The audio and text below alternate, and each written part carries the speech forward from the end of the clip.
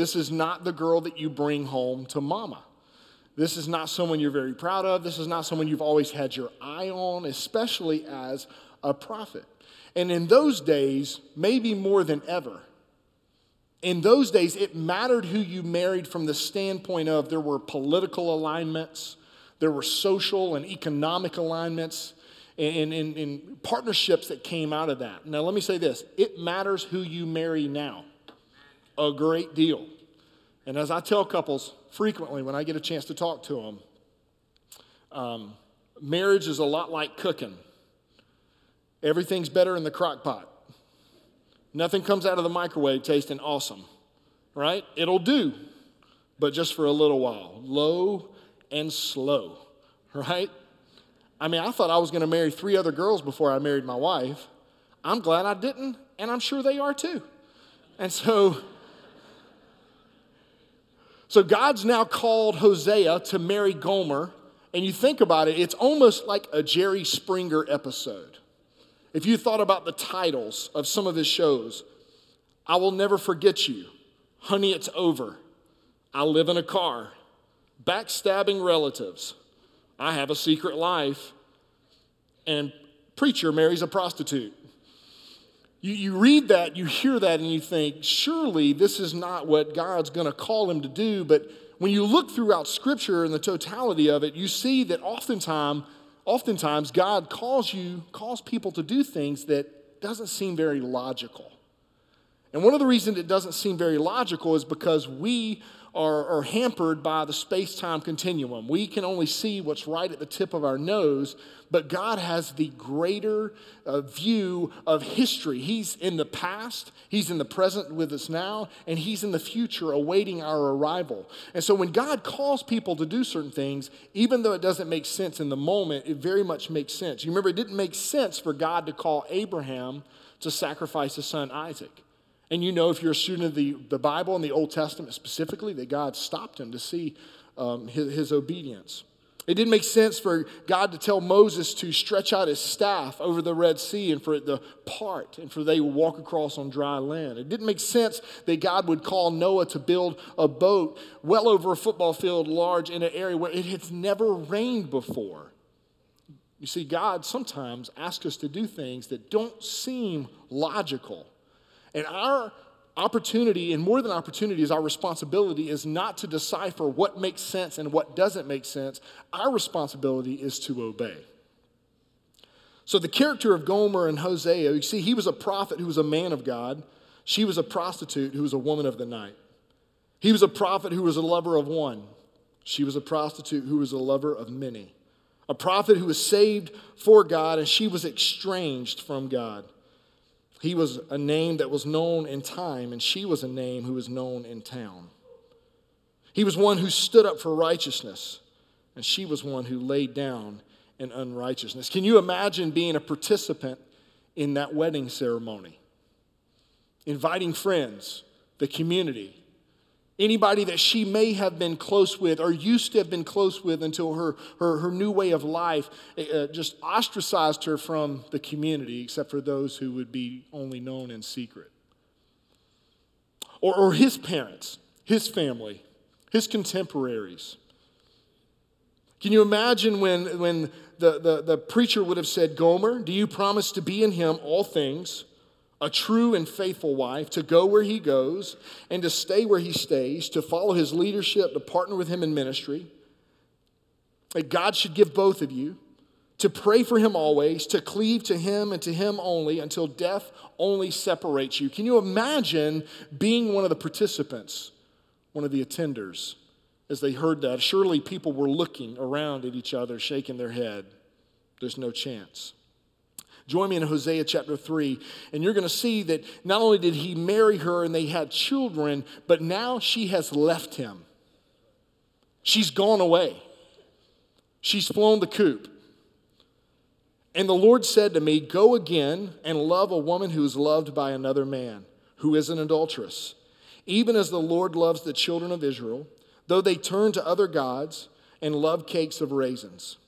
So I bought her for 15 shekels of silver, and a homer and a lectic of barley. And I said to her, you must dwell as mine for many days. You shall not play the role of the prostitute or belong to another man, and I will make the same commitment to you. For the children of Israel shall dwell many days without king or prince, without sacrifice or pillar, without ephod or house of gods. Afterward, the children of Israel shall return and seek the Lord their God and David their king, and they shall come in fear to the Lord and to his goodness in his latter days.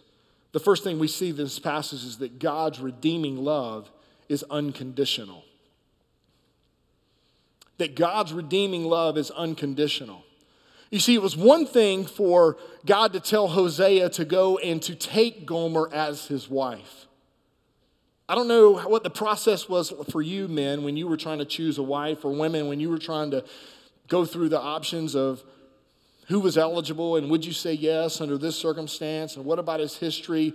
But this was kind of a lose-lose for Hosea. This is not who he was going to marry. And by all accounts and purposes, most prophets were going to be single anyway because of the life they lived. But he goes and he takes her, and they have children. It really does nothing for her reputation. If anything, it hurts his reputation. And then after having children, providing stability, someone that's going to treat her right, that's not going to abuse her or use her, she then leaves again. And God calls him and says, listen, go and take her again. She's an adulterous woman. I know this. You're not going to tell me anything I don't know, Hosea, but go and get her again. Matter of fact, she's sunken so low that she's been with a man and now she's a slave.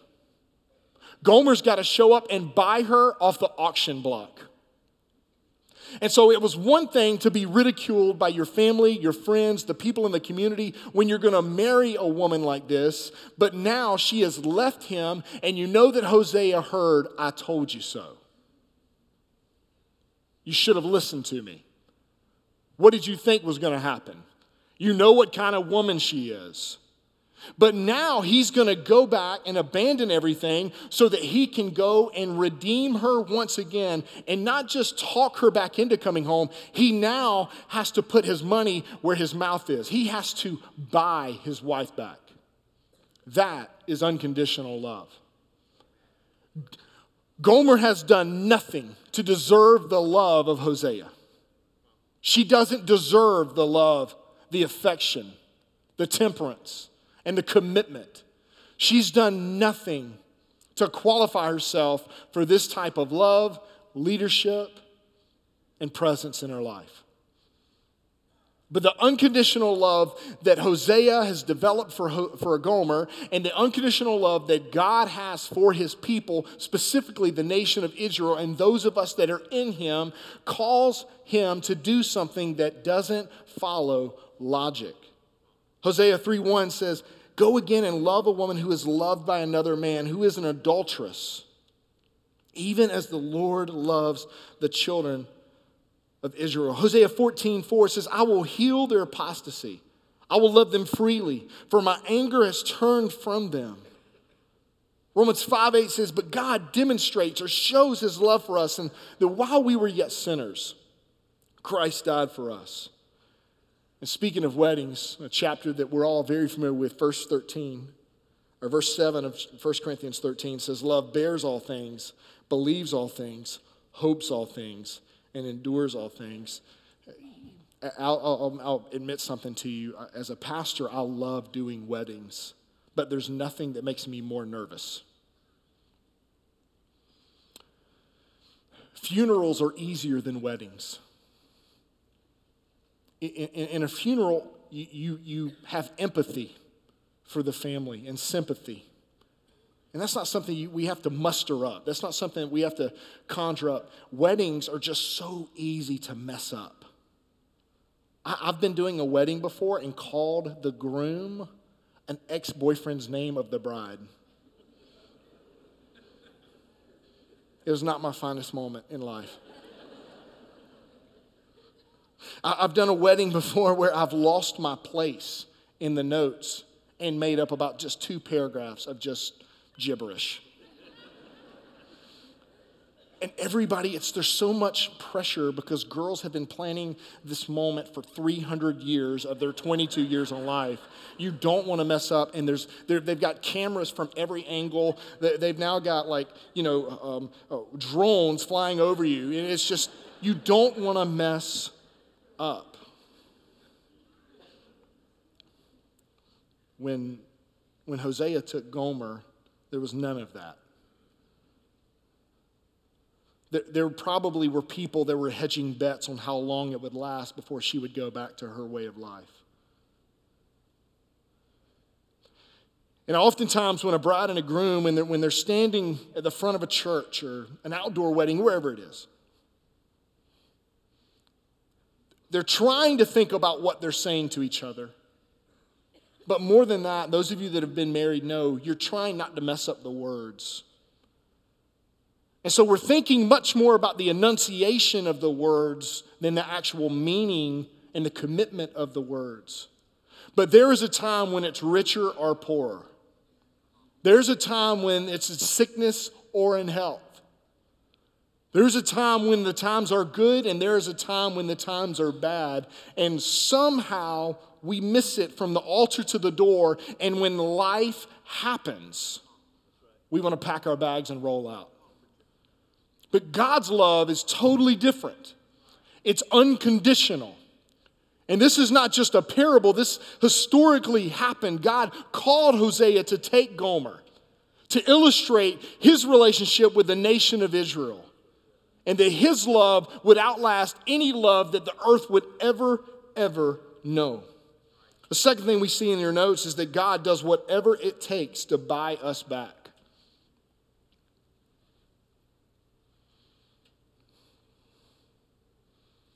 Hosea 3:2 says, so I bought her for 15 shekels of silver and a homer and a lectic of barley. Men, just think in your mind, how mad would you have been? How heartbroken would you have been? How embarrassed would you have been? Ladies, if the shoe was on the other foot, how emotionally damaging and soul-wrecking would this moment have been? That not only did you proverbially roll the dice and take someone that everybody in the known world says you shouldn't take, but now she's left you again, she's with another man, and now she's a slave, and you've got to go and not just buy her back, but take her back and welcome her back. God does whatever it takes to buy us back. I remember a pastor saying years ago when I was a teenager, he says that the way that God reasons and the way that we reason are two different ways because God's love controls his wrath. When you think about what would make God the most angry, and oftentimes those are things that would make us angry as well, but we express it and experience it in a different way because God is holy and we are tainted. God's love controls the wrath that we think's coming.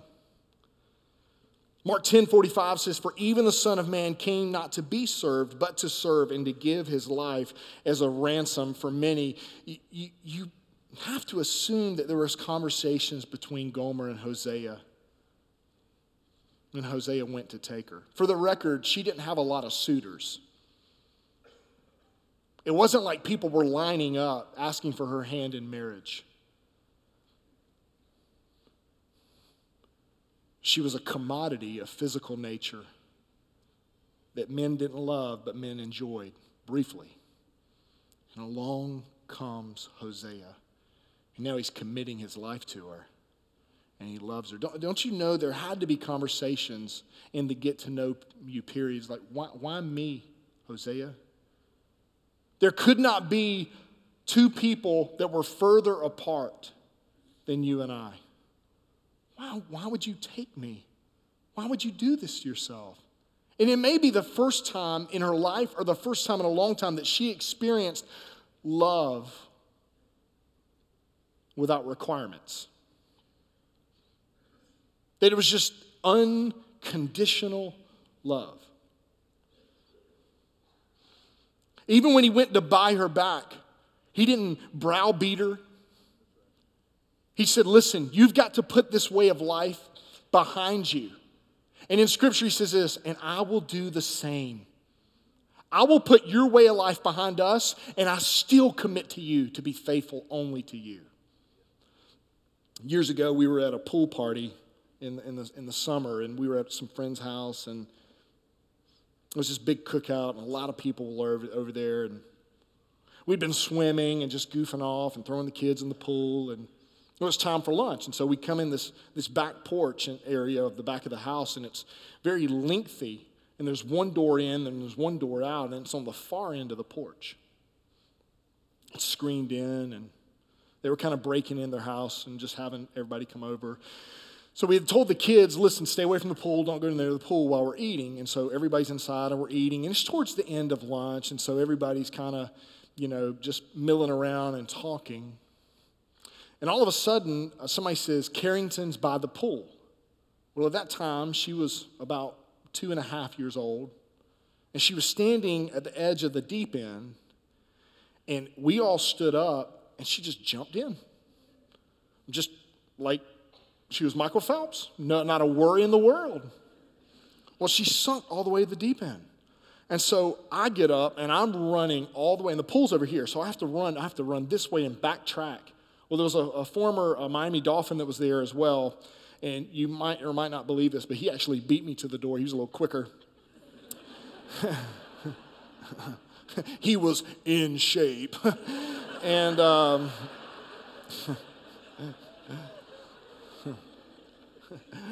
rounds of shape, right?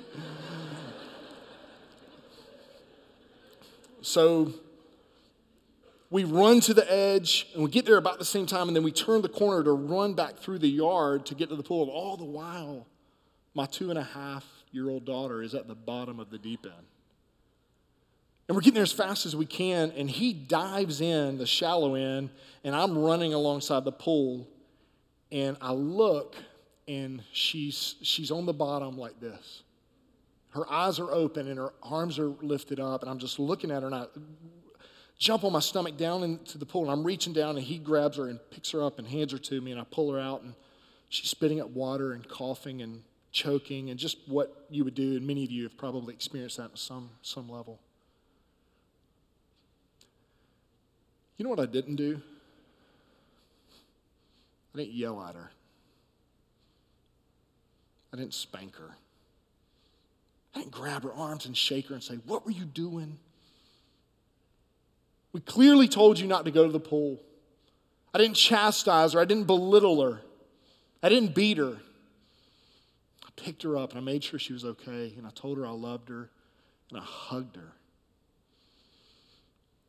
When someone that we love and someone that we care about is in trouble, we will go to any measure possible, even if it's their fault, to save them from the doom that awaits them. And this is what Hosea is doing in the life of Gomer, and this is what God is doing in your life and in my life today.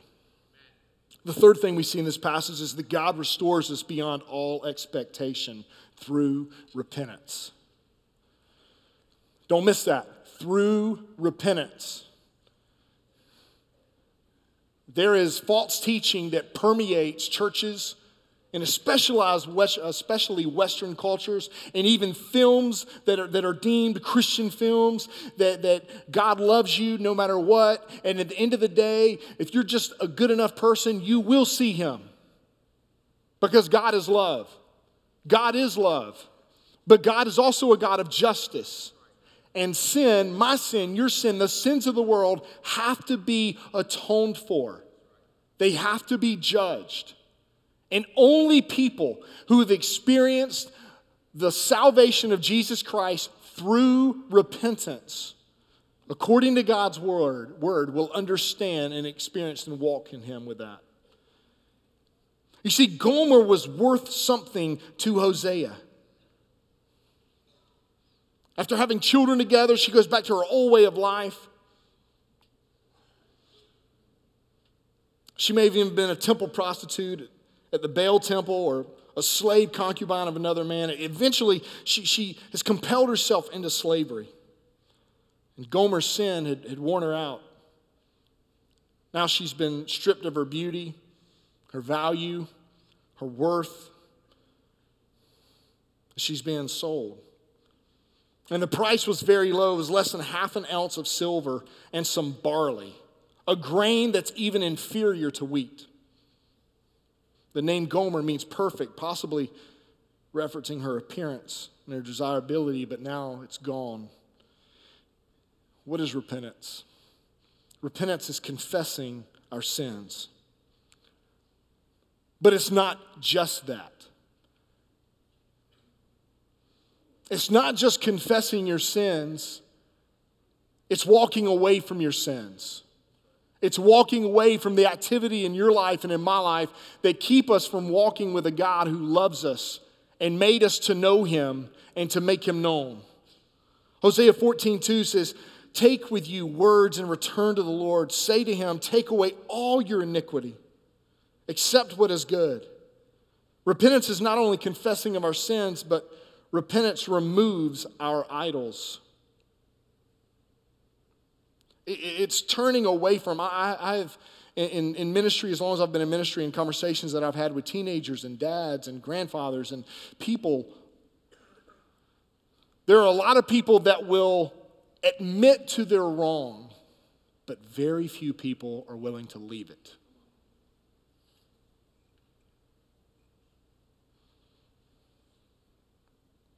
Very few people are willing to embrace that God is calling them to something greater than the sin that entangles their lives. Whatever your hobby is, Jesus is better. Whatever your addiction is, Jesus is better. You're wrapped up with career advancement and trying to obtain more money and acquisition of goods. Jesus is better. And there are things that we put in our life that sidetrack us and keep us from pursuing a God with all of our heart and with all of our soul and all of our might and all of our attention and affection. And those things are idols.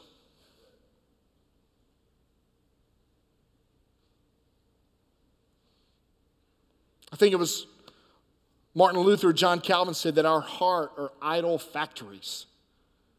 We just invent idols, constantly making idols. And so it's not just a tear down, a pull down of the idols in my life, in your life, a one and done. We have to constantly be vigilant in kicking over the idols of our lives. We have to put the litmus test, the Bible is God's word. We have to put the litmus test of God's word up against our life and run it through the filter of His will and what we know is perfect and pleasing. Hosea 14:3 says, Assyria shall not save us. We will not ride on horses, and we will say no more, our God, to the work of our hands. In you, the orphan finds mercy. They're saying, listen, you are calling us to repentance. No longer will we trust in this nation. No longer will we trust in our wealth. No longer will we trust in our own ability to create for ourselves money and work. We will trust in you because we have been orphaned. Romans 8:5-17 says, For you did not receive the spirit of slavery to fall back into fear, but you've received the spirit of adoption as sons, whom we cry, Abba, Father. The Spirit Himself bears witness with our spirit that we are children of God, and if children, then heirs, and heirs of God, and fellow heirs with Christ. You see, repentance is more than just saying you're sorry. Repentance requires us to willingly lay down our way of life. You may have confessed your sin at some point in your life, but are you still walking in it?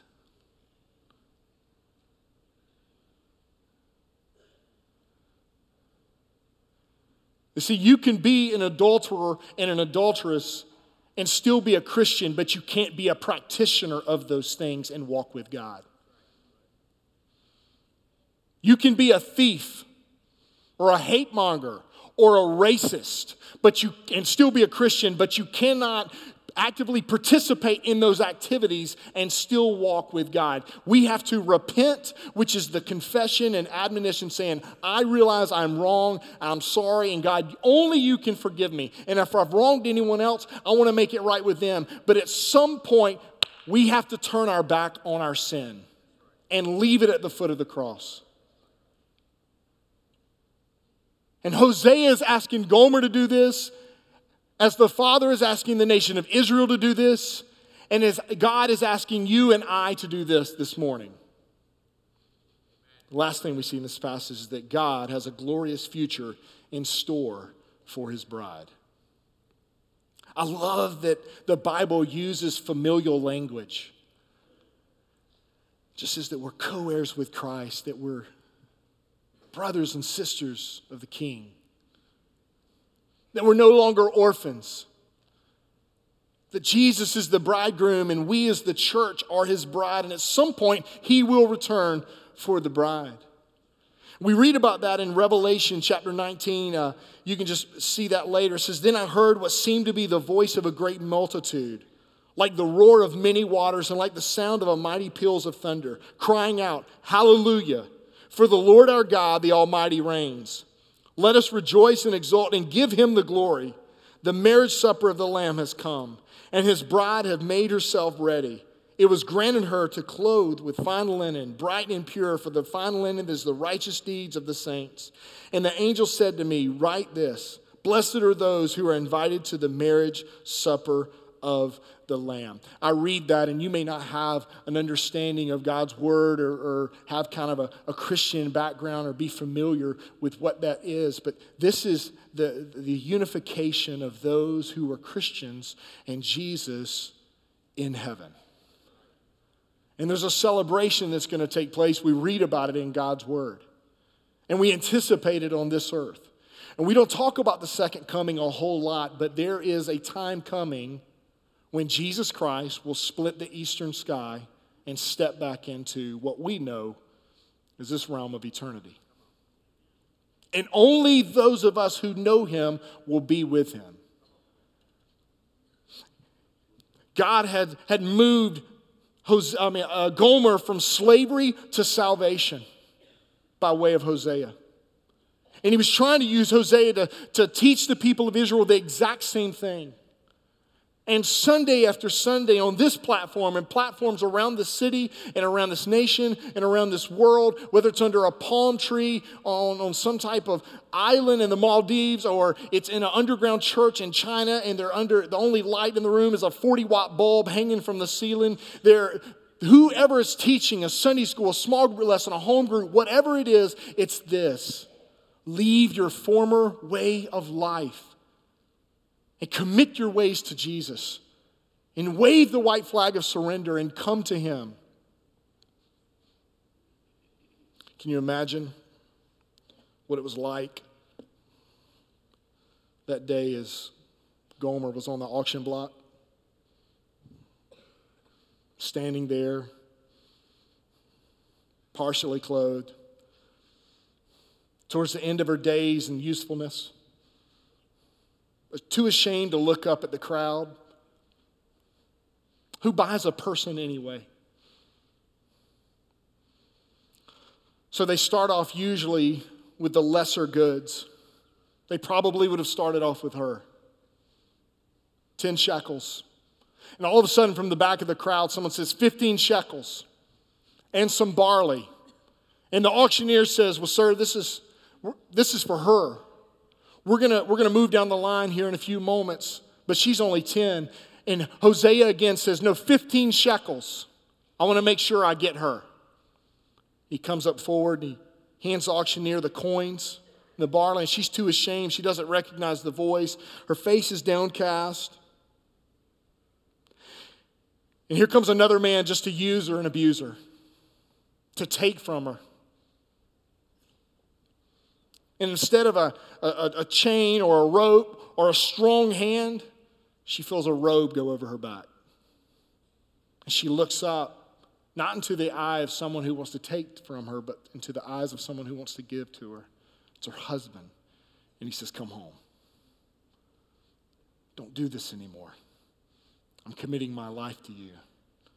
Because my love for you is unconditional. And God's love for the nation of Israel is unconditional. And God pursues those of you that are in this room who do not know him. And I know you don't know me, but I promise you with every fiber of my being, it's because he loves you and his love for you is unconditional. But you have to repent. Would you pray with me this morning? With your heads bowed and your eyes closed, we'll give you an opportunity in a moment to respond to the God that we just talked about. A God who loves you, a God who pursues you, a God who knows you and wants you anyway. You may have come to church all your life and made deals and said, not this Sunday, next Sunday, not this week, not this month, not this year, when I get a little bit older. Today is your day. Stop making excuses and walk to the one who gave you the ability to walk.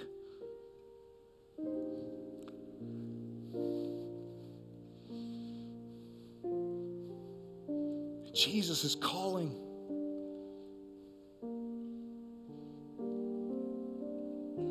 You. He wants you.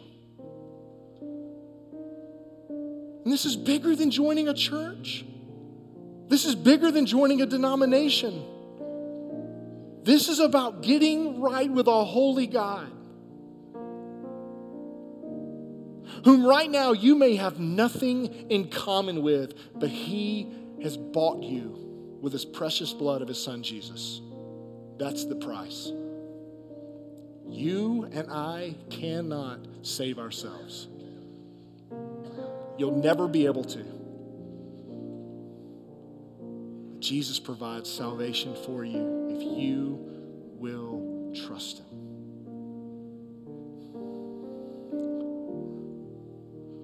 Father,